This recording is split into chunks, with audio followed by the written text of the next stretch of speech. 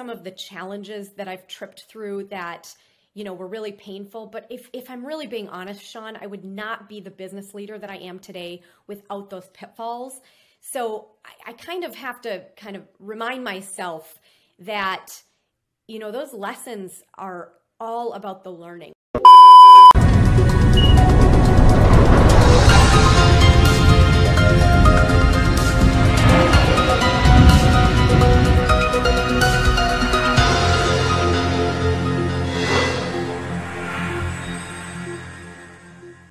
Welcome back to another episode of the Making Magic podcast. I'm Sean Jay, your host, and I'm a professional magician, speaker, and 3D designer. And this is all about inspiring conversations with the movers, the shakers, the visionaries, and the makers, the wizards behind the curtain that make the magic for you. Now, if this is your first time tuning into the show, thank you so much for doing so. It really does mean a lot to me because I put a lot of hard work into each and every one of these episodes. Whether you're listening to the sound of my voice on any one of the popular podcast apps or on YouTube, hopefully you'll decide, if you're a podcast type of person, that you'll follow the show. Follow me along for the ride and leave a healthy review of the show. And if you're here on YouTube, feel free to give this show a thumbs up, comment below, turn on the notification bell, and subscribe. You guys know what to do because I'm all about getting your creative gears turning, and that's what this show is all about. Whether you feel like you're stuck with a certain thought pattern and you want to break out of your current thought pattern, if you feel boxed in and trying to be inspired to think in new ways, well, I've got some of the world's most creative people that are sharing their process with you on this show. So I hope you decide to join me on the journey, and I'll be releasing episodes like every week now, so I hope you guys are enjoying this stuff. So with all that being said, let's learn a little bit more about our next guest.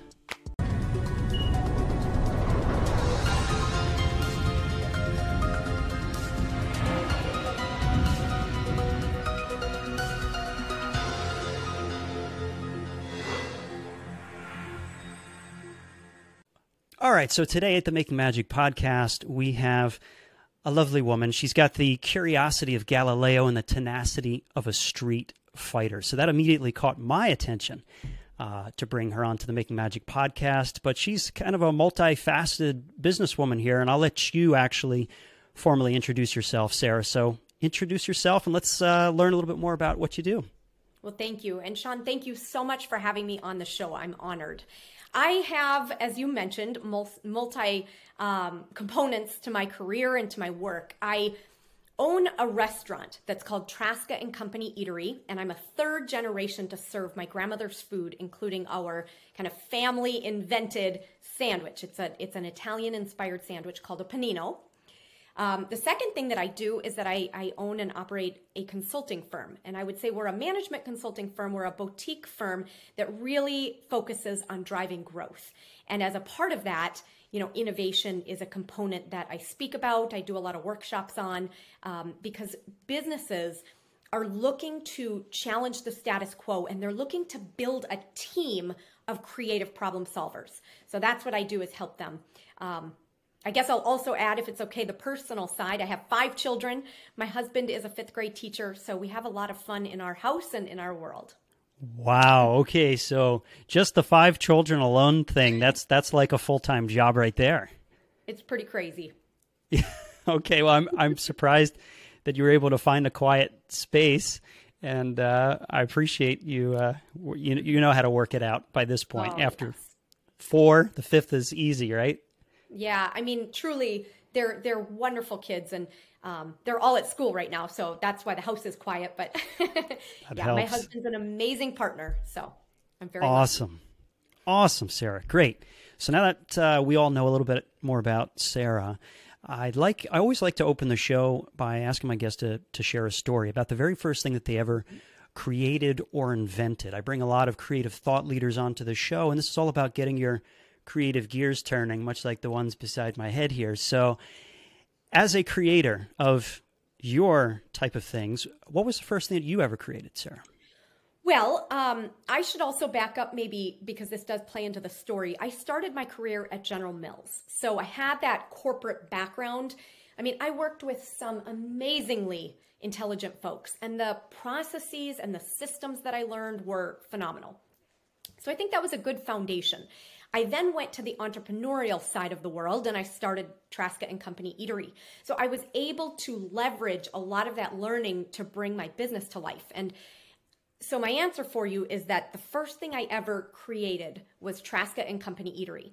I think part of the benefit of being a part of corporate America is learning about the branding, learning to leverage the insights in order to serve in an effective format. So I was able to kind of take bits and pieces, kind of melding it together. And then truly I was born into a family where the panino was, kind of invented. So I was able to leverage that. So I've really been proud. I mean, we've been in our community now for 8 years. We are on the cusp of franchising, which is very exciting. So hopefully there will be a Traska and Company Eatery near you soon. Wow. Okay. Yeah, kind of fun. So you are of Italian background. Yes. I am a mutt, just like many Americans and many folks across the world, but I do have about a quarter of me is Italian. Oh, just a quarter, because the last name is very Italian, right? It is indeed. It is. Wow. Okay. I am half Italian.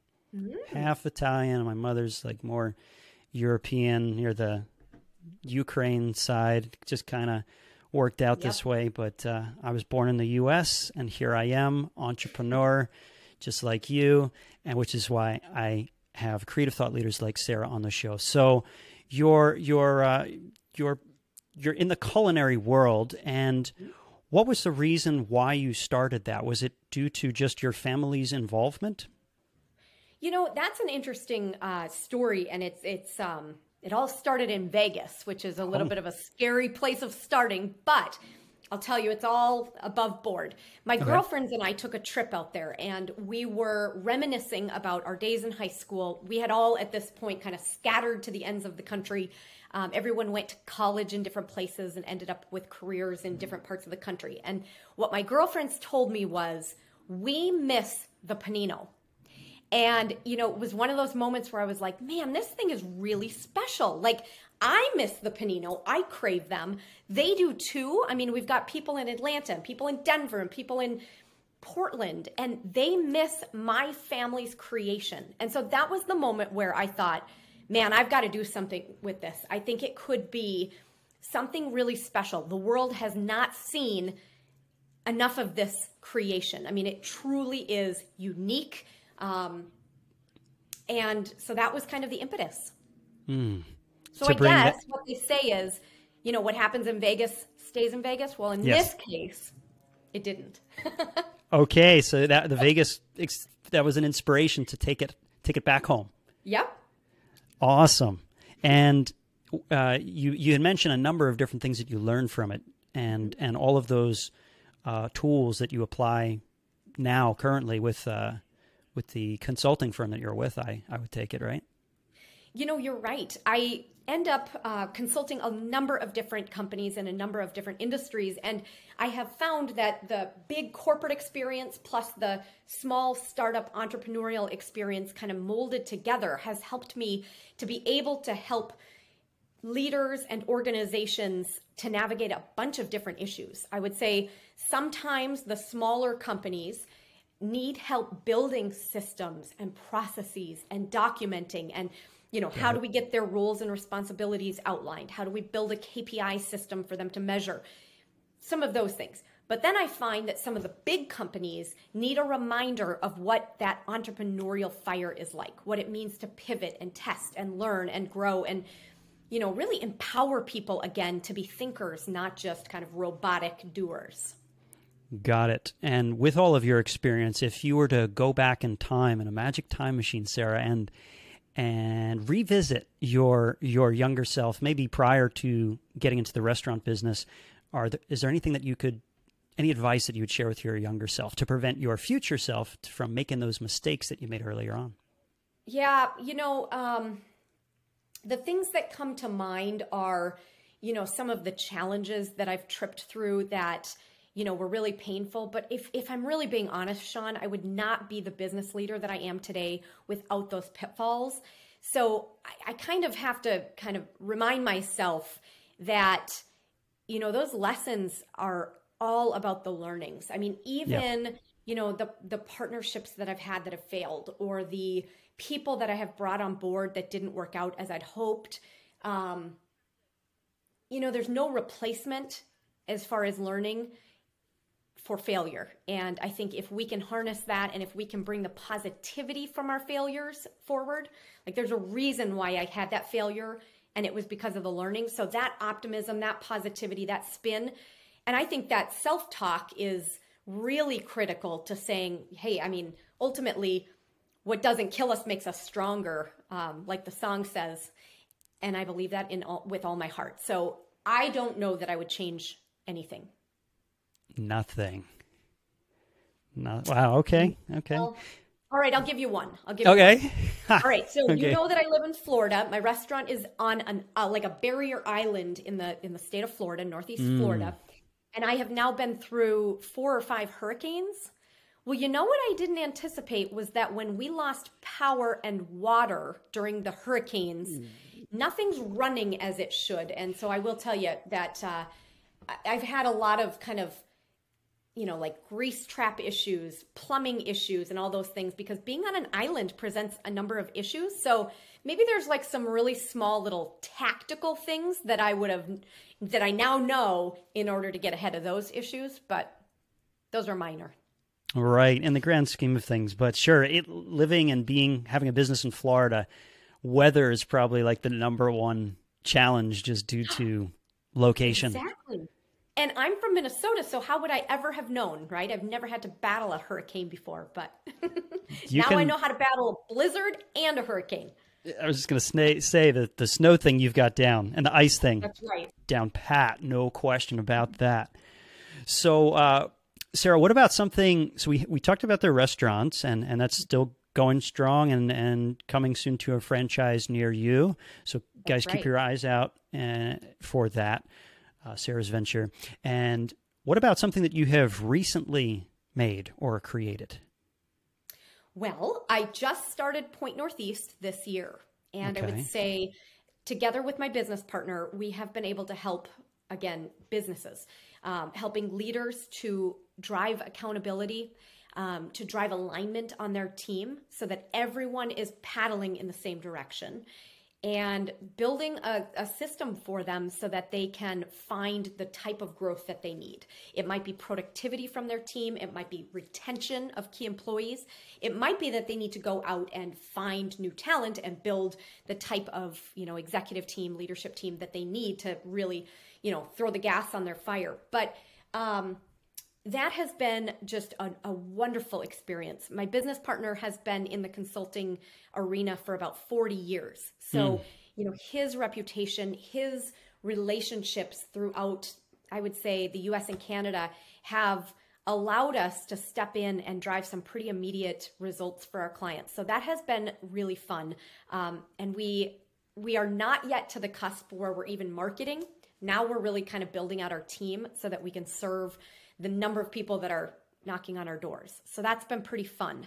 And, I think kind of putting together the components of what we've, quote unquote, built, it all starts with the business acumen, the integrity, the interest to serve that I think is just key. So, we're not doing this to make a fortune. I think we will, make a good living out of it. But if we can serve people and deliver the value for their businesses, I don't think there's any stopping point for us. I think it's just been so fun to see how grateful people are and how much of an impact we're making. All different ways of making an impact. One is by making sure people are well fed and well taken care of in the hospitality sense. And another way of putting it is in the business, in the startup, in the corporate sense, where you're using your hospitality experience and nurturing the business, the startup, the seed of the idea, just as it was just like that hospitality when you bring people in to take care of them. Yes, that's right. And I will tell you, if I may, there are some similarities. It doesn't matter if you are an orthodontist or a law firm or making shoes or serving a panino. The premise of serving is the same. And I would say, course correcting, whether a client is upset or if someone didn't get the right food. I mean, there are some really key components that are very similar. And so, it is funny how many times I hearken back to my restaurant experience in order to help a client. Again, it doesn't matter the industry, but there's some kind of bending over backwards. There's some, listening and some empathy and some apologies of, holy Hannah, that didn't turn out how we intended. Let us fix this for you. Let us right the situation. And, honestly, the service industry has a lot to teach folks. Another of the benefits of owning a restaurant is that all of my children will understand intimately what it's like to be part of a restaurant, right? And I think there's some lessons in that they will take forth and it will help them forever. I think, again, some of the stories of the restaurant are things that I can pull out and use as I'm trying to explain to, again, a law firm owner of how they can situate their business, how they can practice that good service, how they can even set up the compensation structure to align their team so that everyone's working together. It's actually pretty similar.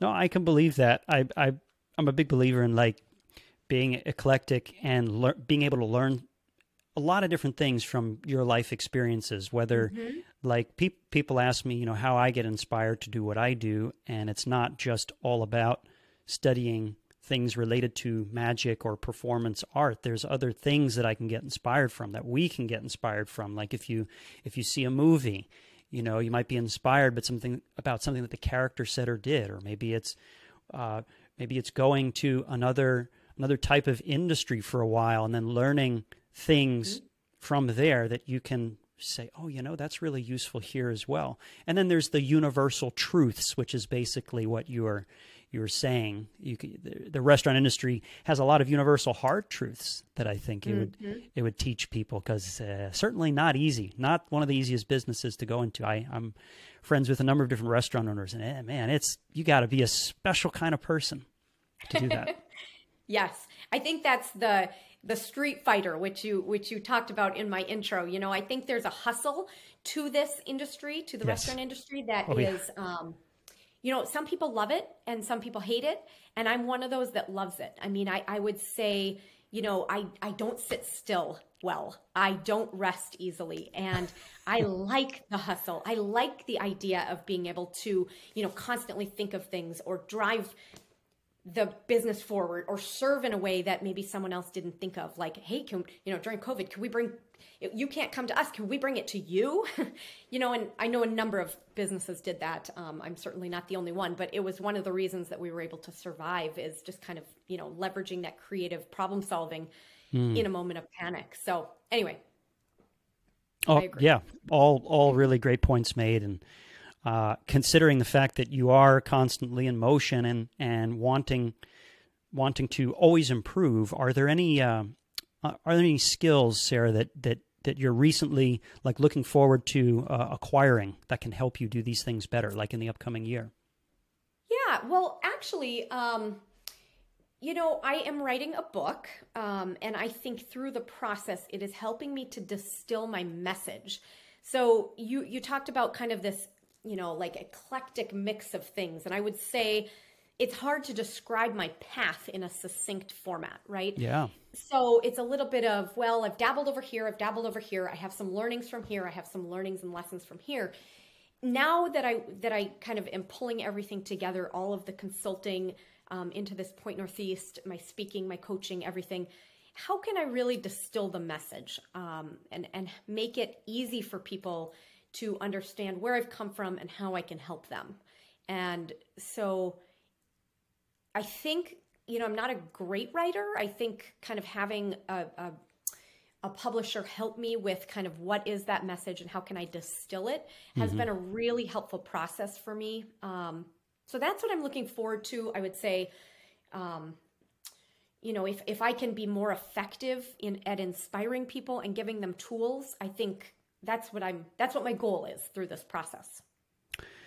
Yeah, it's the importance of clarity in life and business it's a big deal, because anybody can go off and do whatever they want, but the real magic happens when you start getting crystal clear and locking in those those places of, okay, this is what I'm good at. Here's how it can be used here. And then it creates your own version of Sarah. Sarah is unique because of these eclectic experiences. And I would say, kind of like what you mentioned earlier, due to having that hospitality restaurant industry past, you understand better and can probably empathize with people better than just straight corporate and numbers only. You kind of understand the importance of customer service, which is huge. And yeah. Yeah, no, I would say the service piece, I would say the HR piece. I mean, all of my corporate clients are talking about, the Great Resignation and just the revolving door of employees and minimum wage issues. And, I think there's a lot going on right now. And one of the industries that has had the most challenge is the restaurant industry. So I can feel it. I don't just know it. Does that make sense? When I'm talking with a client or I'm working through with a business leader, I not only understand from a theoretical perspective what they're going through, but I know from I'm dealing with the exact same things. I have the exact same challenges on the business that I also own. There's also a really important empathy from and I know this will sound dramatic, but when I'm talking to someone who owns a business, I have a different empathy from the perspective of they've put everything on the line for their business. They not only own it, but if they have a line of credit or if they have a bank that is backing them, they have put their personal, family, their finances on the line for their business. And so there's this very, very different component when you're in corporate America, and let's just say you're managing a brand or a business, you do not have that survival instinct of, if I fail, my family will not eat. I mean, there's just this difference in being a part of a big system and having a business that is relying on you. And I do believe that having kind of that dual experience allows me to explain it to the corporate people in a way that hopefully they can understand, but empathize with my smaller business clients that, again, if they go bankrupt, that's it for their family. It's a pretty, again, I think it's somewhat dramatic, but it's also very true. Sharp contrast, but it really is true. When you have no wheels and cogs to fall back on, it's just that's right. You, your life, your business, your family, your future, your children's future.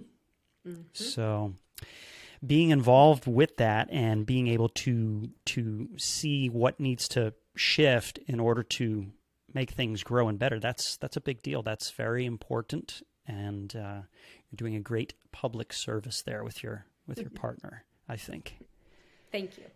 Yeah. Now, we talked about things that you're interested in learning about. Is there anything like any zone, any skills that you'd say that you are best at or maybe better than anyone else at? And I know you touched on, the empathizing and customer service, but I guess let's go even more specific. Sure. Yeah. I mean, honestly, this is funny, but it my family and my friends knew this when I was 3.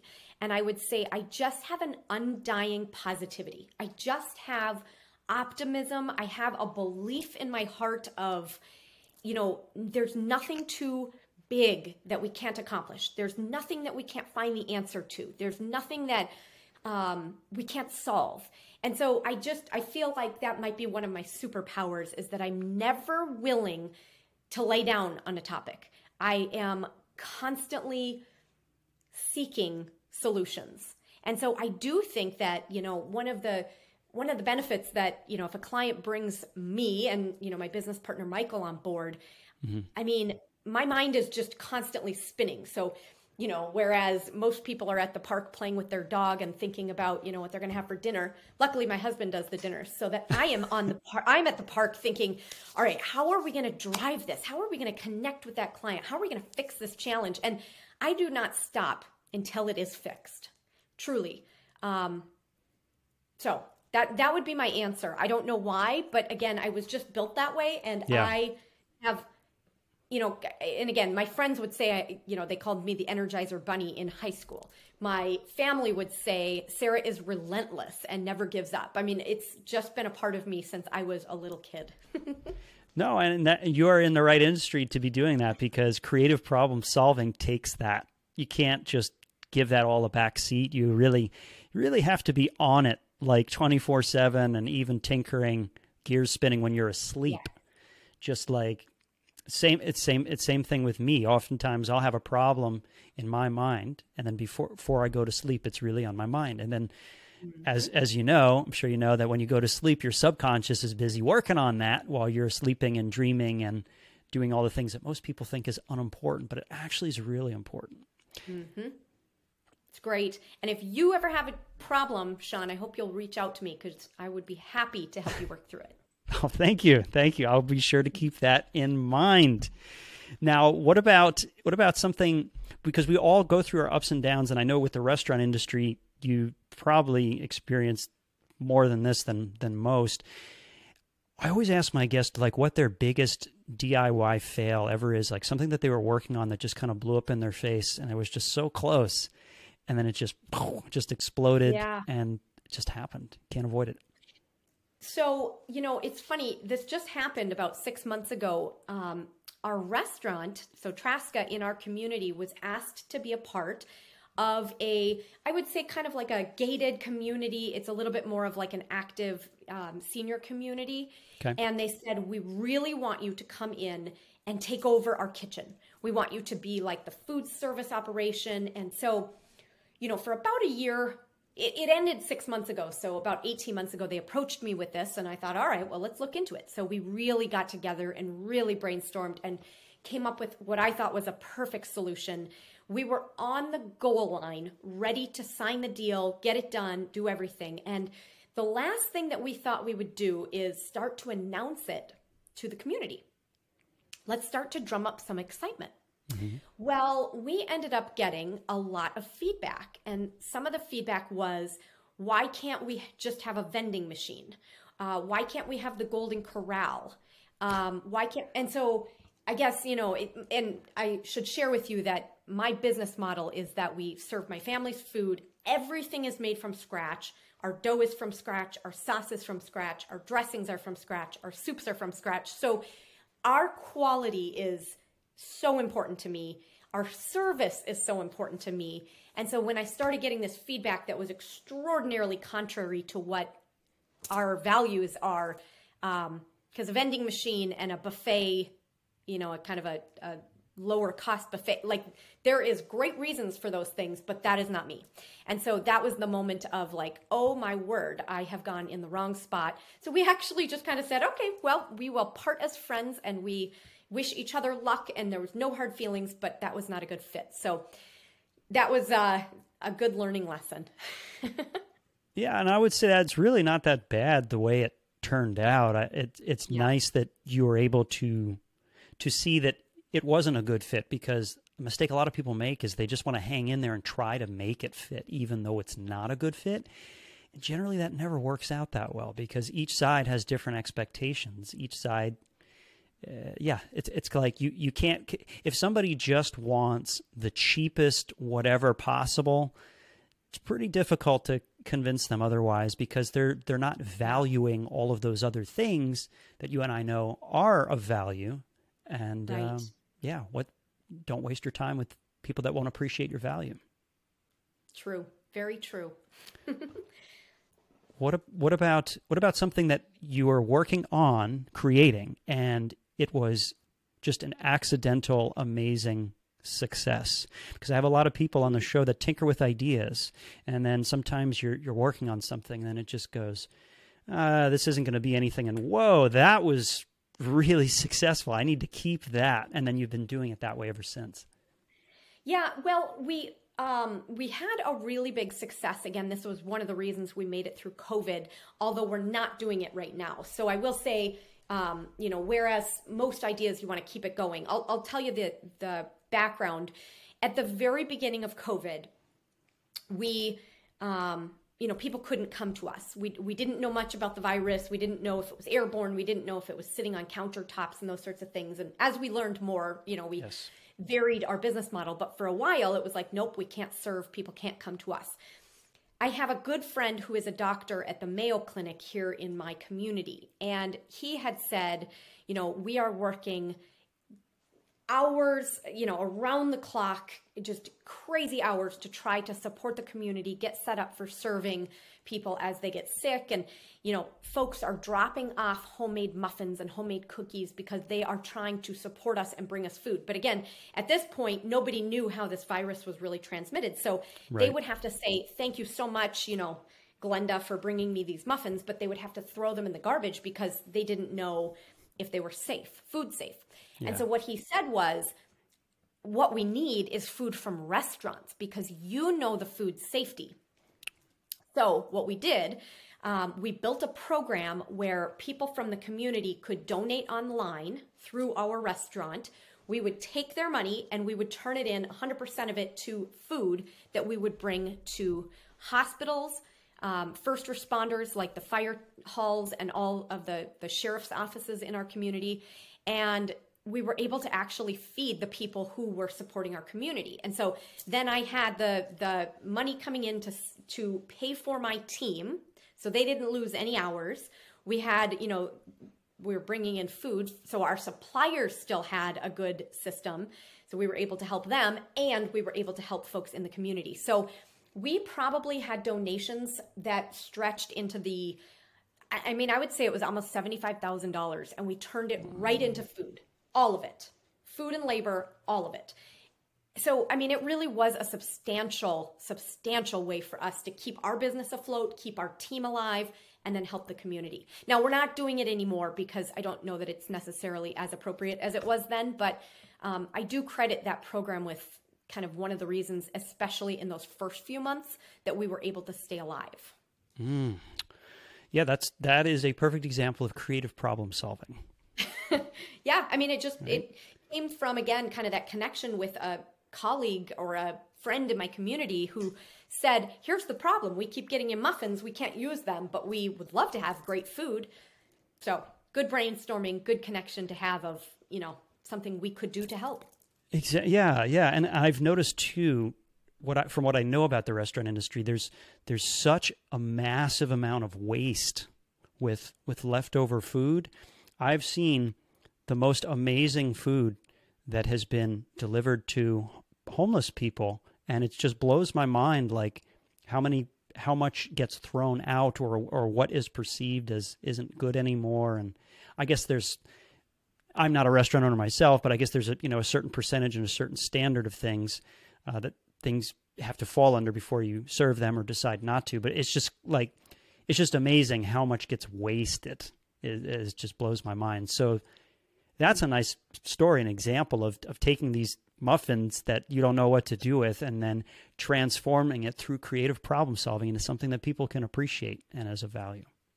Yeah, thank you. Yeah. Now, Sarah, also I was thinking just about who you are and just your, you are a mom of 5, and that to me, like, first of all, being a mom of 5 and juggling all that you do is astonishing. Number one, because my mom always told me, because I'm an only child, she said, I just had one and that was enough for me. That was a full-time job. That was just so much work.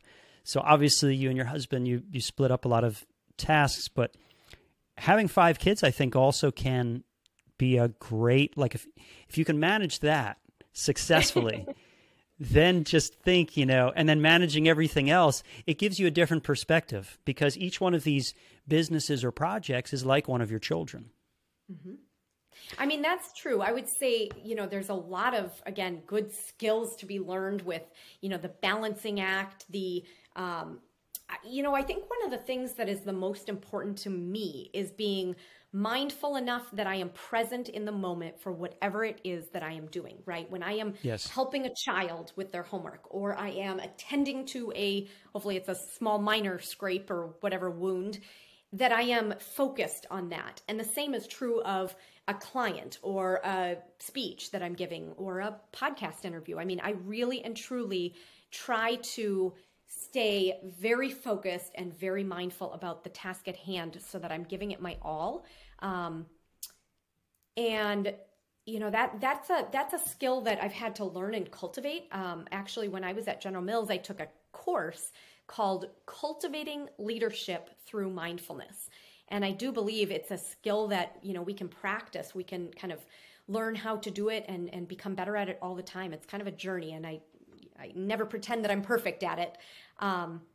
But yeah, I mean, having 5 kids, there's a lot of needs. There's a lot of conflicting requests and suggestions. And, I've got to worry about the carpool tonight for their, activity. And I've got to think about, who needs to be picked up where, and did they get their book report in, and did they get their, permission slip signed for their field trip? Whatever it is, there's a lot going on. But first, balance, second, mindfulness, and then third is just having a good partner. My husband is incredible, and I think, he and I have atypical kind of split on the responsibilities from the perspective of what was traditional. I think more and more, couples today are finding that there really is no norm. You just kind of throw it all on the table and people take what they want and you divide it up in any way you can.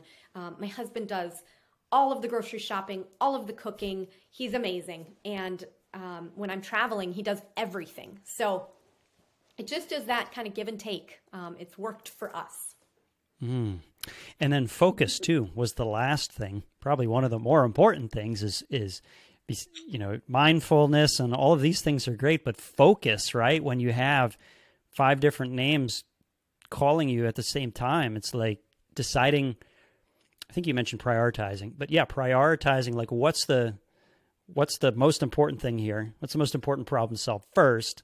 Then we can go down the line. I think that alone, just through having children, is a very useful skill in business, because as entrepreneurs, oftentimes we get lots of different wild and crazy problems thrown our way, and we don't even know where to start, what to focus on. Yeah, I would agree. I think, I have a million ideas, and prioritizing them, making sure that they're not distracting me from the task at hand. I mean, that probably will be a constant battle my whole life. I get kind of harebrained ideas, or I'm super excited about something. I hear about something new and I want to try it, and I think there is a kind of, again, I'll use the term mindfulness. Like, what is the priority in the moment? Do I need to work through what I've already started, or direct my attention elsewhere? So the same applies with my family. Is it critical enough that I break out of a meeting because someone is actually injured and needs my attention? Or is it something like, okay, they're fighting and they can wait until I'm done? All of those just different kind of balls in the air, and making sure that I'm attending to the one that needs me the most. Okay. Now, there's a lot said, but it was all good. It all makes sense to me, and I hope it made sense to my viewers and listeners. All good things to be mindful and aware of, just the fact of mindfulness. Now, Sarah, is there something that just caused the magic light bulb to go off in your head when you realized that you were good at creating these things, like the restaurant? I mean, I know you said that you've always been a person that can't sit still. You like to be working on a number of different things. But when did you realize that was like your forte, building something, nurturing it, on to the next? Yeah. Well, I would say that after COVID, and the fact that I kind of looked back and said, we didn't just survive, we thrived. We actually are better now coming out of COVID than we were going in. And that's a pretty powerful statement. I would say, yeah. I think the team, I mean, it's not just me. I mean, I truly just have an incredible team. And so getting through it, getting to be kind of airtight after COVID, I reflected on, wow, like now our system is pretty clear to me. I think it could be replicated. I actually had the franchising company come to me. They sought us out and said, we really think this has merit. And so again, that was just kind of reinforcement of, yeah, this is a pretty unique product and a pretty unique way to serve. And I don't know that there's a lot of kind of fast casual out there anymore that are truly kind of artisan, handcrafted, everything's made from scratch, from family recipes. I think that's a little bit of kind of a bygone era. So, I'm really focused on making sure that this continues to uphold my family's standards and the legacy that I am really proud to protect. And who specifically did you gain inspiration from? Was it mostly family, or did you have any like business coaches along the way, or anything, any life experience that just got you going? But specifically who, if there's people? Yeah, I mean, I would say, I grew up in an entrepreneurial kind of place. The restaurants were my grandparents, then my parents, and my aunts and uncles. And, so I would say I have had that entrepreneurial kind of energy since I was a child. From there, I would say I've had a number of leaders that have taught me really good kind of ways to be, how to care for your team, how to lead effectively. But I've also really been inspired, Sean, and I know this sounds counterintuitive, but I've really been impacted by the leaders I've had that have been not a good experience. I think it is the place where you learn, oh, wow, I do not want to do that. Or, they had lots of things to say, but never walked their talk.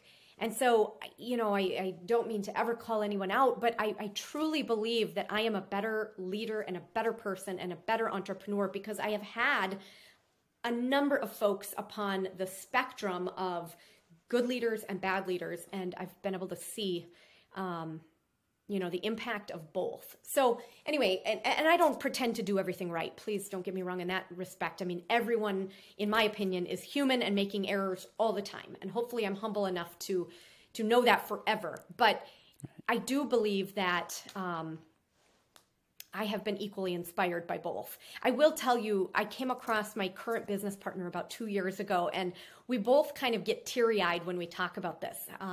He is 77. I would say he is, kind of in the last phase of his career, and I am, still going strong, and we are soulmates in terms of this business partnership. I mean, he and I have this drive to serve that I've never found anyone that has been such a good fit for me. We can play off of each other. We bring magic to our clients. I mean, we truly can surround a situation with different angles and different thoughts and come at it, in this cohesive format where we are really serving, really solving problems, really kind of helping them through anything they need to get through. So that has been one of the biggest moments in my career, is finding him and then partnering with him. I hope we have another 30 years together. Who knows? But we really are having a lot of fun and focused on the moment. So excellent. Yeah.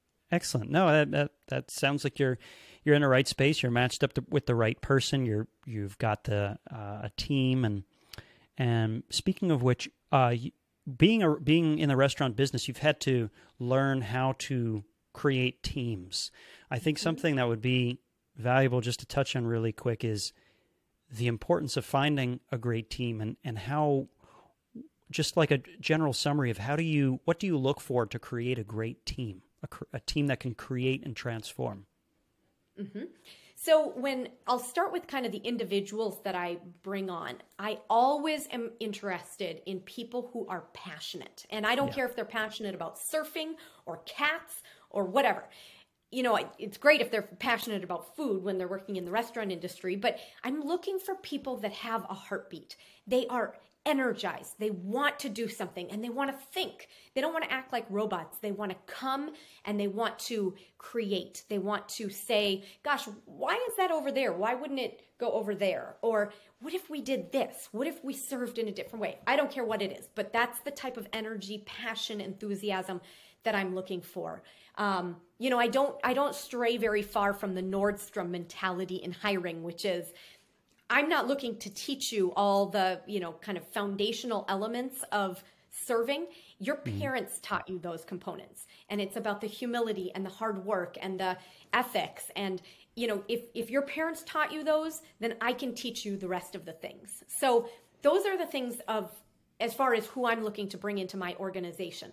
From there, creating a team, I would say, you know, there's a number of components. The communication that we put forth, I leverage a system called 90 to kind of build kind of our working on the business and some of working in the business. I really and truly, I kind of take from a lot of business principles and a lot of operating systems that have been out there for a long time. E-Myth, if you've ever read that book, is just tremendous. I recommend it to everyone. Gerber? As well as, yeah.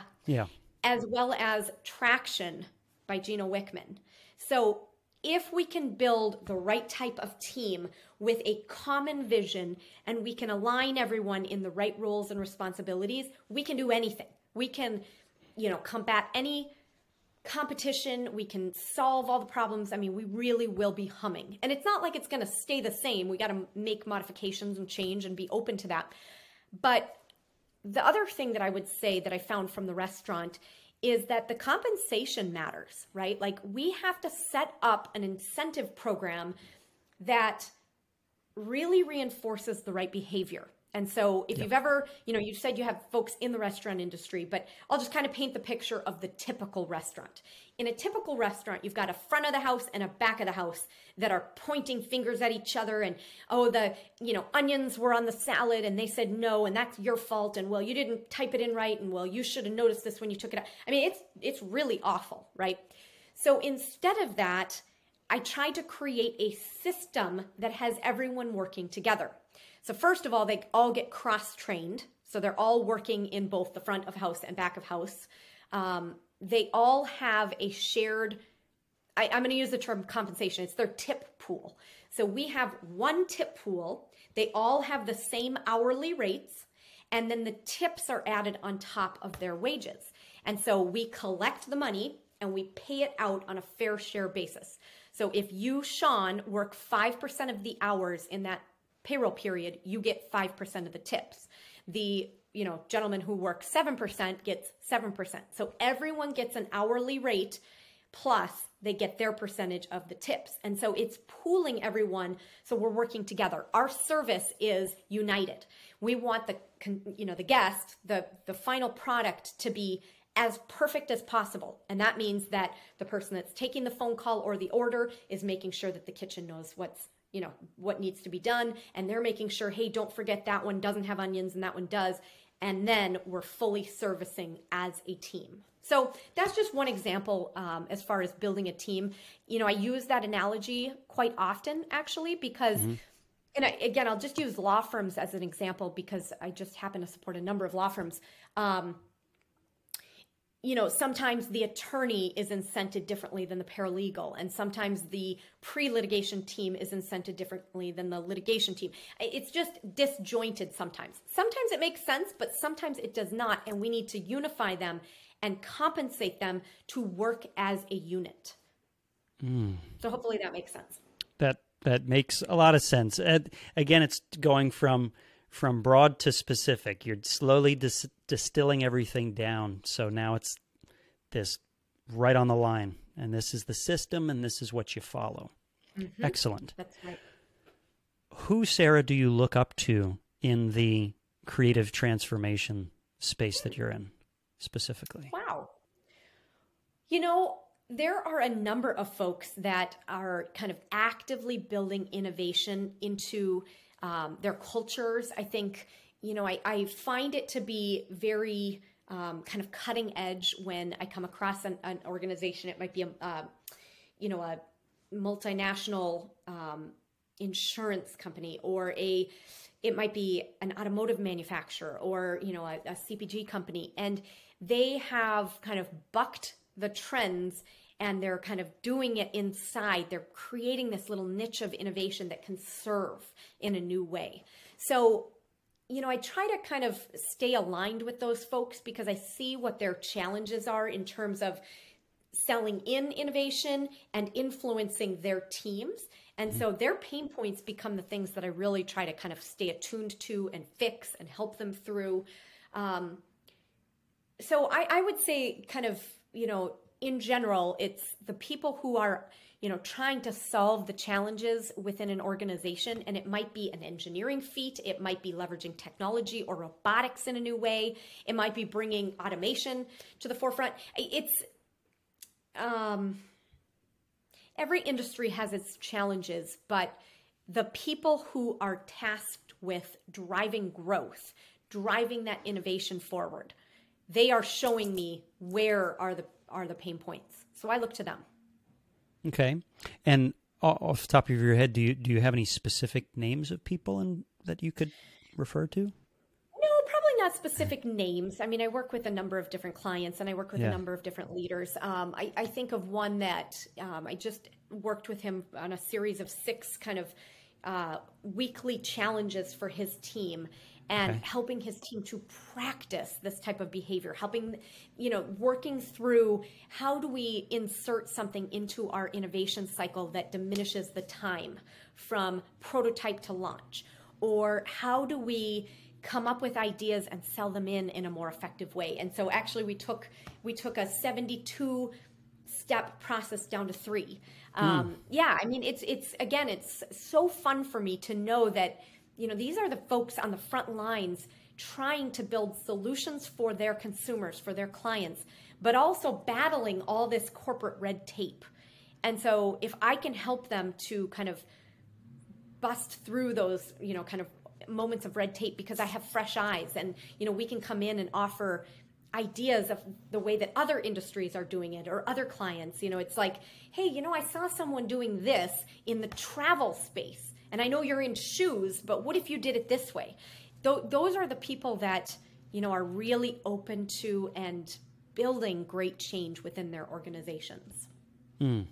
So being open to seeing other spaces and then perhaps getting inspired to change their systems based on other systems that they see, maybe in totally apparently unrelated spaces, but can be useful for the ones that they're in. Yes, it might be a disparate, type of business. It might be an organization that's like far across the world that's doing something. And if they can borrow some of that and solve their challenges by leveraging ideas that they're seeing out in the world, I mean, it truly can become a difference maker.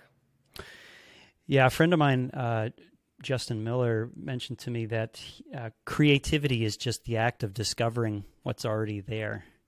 It's almost like a deep discovery of either what's already there or just piecing together, like you said, things that you find and then making almost like a recipe, making your own concoction, your own creation. That's alchemy. That's transformation. And that's how you get your own little spin on what you're making. It is funny. I mean, I've had leaders in the past call it, the thief and doctor approach, where you might borrow from somewhere else and then you doctor it up to fit your situation. Some people would say, it's kind of like borrowing and applying. I mean, there's all sorts of ways that we can leverage things that are working out there in the world, and we don't have to recreate the wheel. We don't have to. In fact, there's a really good example, and it has a funny name, I know, but it's an association in Texas, and they're called Pumps and Pipes. Okay. And it is, it's aerospace engineers that get together with cardiologists. And if you can think about it, these engineers and these cardiologists are pumping liquid through pipes, and they have valves and they have sludge, and they're trying to fix very similar situations, but in 2 very distinct industries. And so these leaders, these great minds come together and they help each other work through situations and problems, and really kind of sharing information. So if you have a chance to look it up, I think it's pumpsandpipes.org. Fantastic example of cross-functional, cross-industry sharing in order to help save lives and help make the world a better place. It's truly spectacular. I love it. That I really, really like. So check that out, guys. Pumps and Pipes. The human body is a mechanical thing. So I'm sure a mechanical engineer would have a few things to say about that could be helpful and inspiring to doctors and medical professionals. Last two questions for you, Sarah. You had mentioned a few books. The E-Myth, was it Michael Gerber is his name? That's right. Yeah, Michael Gerber. Okay. Yes. Good job, Sean. You're doing good. And what were a couple other, what resources would you recommend besides the E-Myth by Michael Gerber? You threw out a couple, but I want to make sure we get them specifically for our listeners. Absolutely, Sean. And again, I love these books. I recommend them to pretty much anybody that I come across. So E-Myth by Michael Gerber, Traction by Gino Wickman, which is a phenomenal book. There's a little publisher, I'm looking back to my left here because I have all my business books. There's a little independent publisher out of Ann Arbor, Michigan, and they're called Zingerman's. And they have written a series of business books. How do we manage more effectively? How do we manage ourselves more effectively? How to build better open book finance policies. So it's a series. It's not just one book, but again, it's called Zingerman's Press. And I've read all of them. I leverage them. I truly respect the place that they're coming from. And by the way, they're a restaurant. So it's near and dear to my heart. They're my food mecca. They're truly special. The other one that I was going to mention is start with Why by Simon Sinek. And I would say I'm a really kind of purpose-driven person. I would say kind of having those values, understanding them. What is our kick off the sheets reason every morning, right? What is the reason that we want to go forth in the world and do what we're doing? And so I do feel like that's a very, very powerful place to start. So I love that book as well. Okay, I hope you guys were listening and taking notes. I believe that was 4 or maybe 5 titles that I heard there. All good, all good. Some that I haven't heard of, so thank you for that. Good. Yes. And lastly, Sarah, where can my viewers and listeners find out more about the legend that is Sarah Braska? Well, thank you, Sean. I think for the easiest kind of place, just sarahfraska.com. Frasca, sorry, with an F as in Frasca. I misspoke. Yes. I wanted to clarify that. That's okay. No, don't worry. People do it all the time. The challenge is Frasca was actually trademarked by a restaurant in Boulder, Colorado. Phenomenal restaurant. 5-star, Michelin rated. Awesome. But it's not related to my family. So when I started my restaurant, I used a T instead of an F. So I'm Sarah Frasca from Traska. Everybody laughs at that. But yeah, so traskaandco.com is a good place to find info about the restaurant. Okay. Sarah Frasca with an F.com is a place to look for kind of my content and thought leadership and just kind of all the speaking and workshops that I do. And then pointnortheast.com is a good place for the consulting. But you'll find links to all of them from each place. Awesome. Well, now you guys know. Now you know. You know what Sarah's all about. And this has been an amazing chat, Sarah. I know you are a busy woman, so I wanted to keep it locked within your schedule, and I think we did a great job today. And thank you so much for taking the time out of your day to stop by the Making Magic podcast.